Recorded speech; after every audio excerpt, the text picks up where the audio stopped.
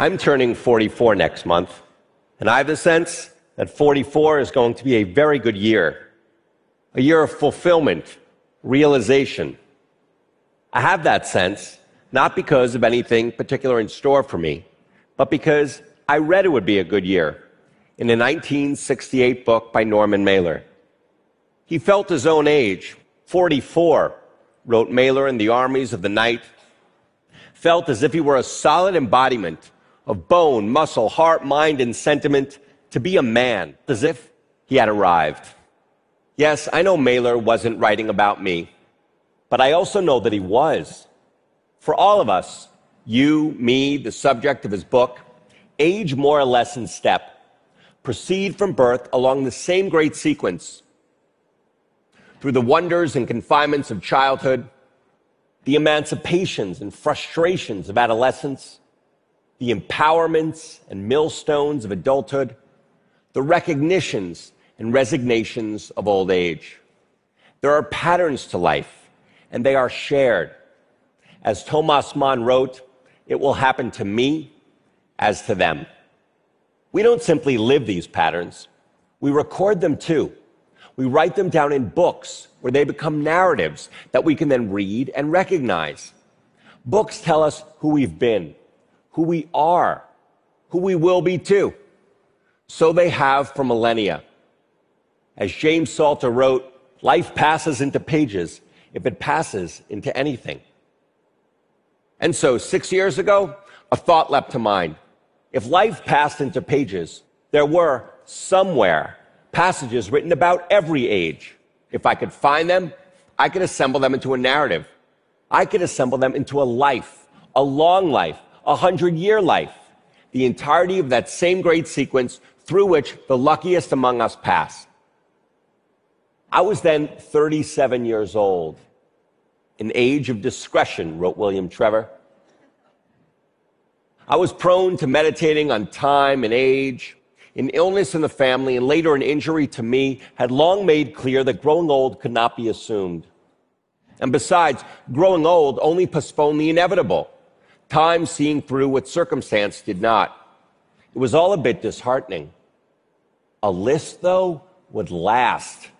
To chronicle a life year by vulnerable year would be to clasp and to ground what was fleeting, would be to provide myself and others a glimpse into the future, whether we made it there or not. And when I then began to compile my list, I was quickly obsessed, searching pages and pages for ages and ages. Here we were at every annual step through our first 100 years. 27, a time of sudden revelations. 62 of subtle diminishments. I was mindful, of course, that such insights were relative.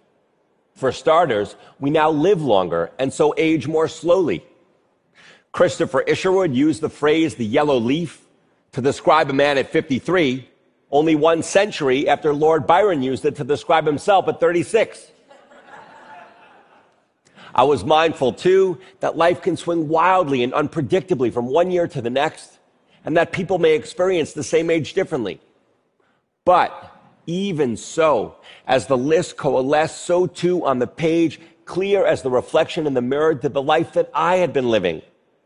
Finding at 20 that one is less and less sure of who one is.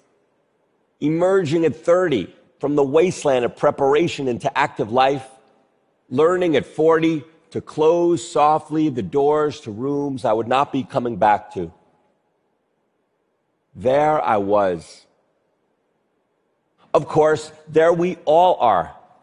Milton Glaser, the great graphic designer, whose beautiful visualizations you see here, and who today is 85, all those years a ripening and an apotheosis, wrote Nabokov, noted to me that like art and like color, literature helps us to remember what we've experienced. And indeed, when I shared the list with my grandfather, he nodded in recognition. He was then 95 and soon to die, which, wrote Roberto Bolaño, is the same as never dying. And looking back, he said to me that yes, Proust was right that at 22 we are sure we will not die. Just as a thanatologist named Edwin Schneidman was right that at 90, we are sure we will.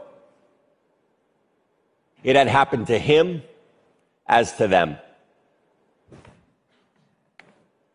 Now the list is done. 100 years. And looking back over it, I know that I am not done.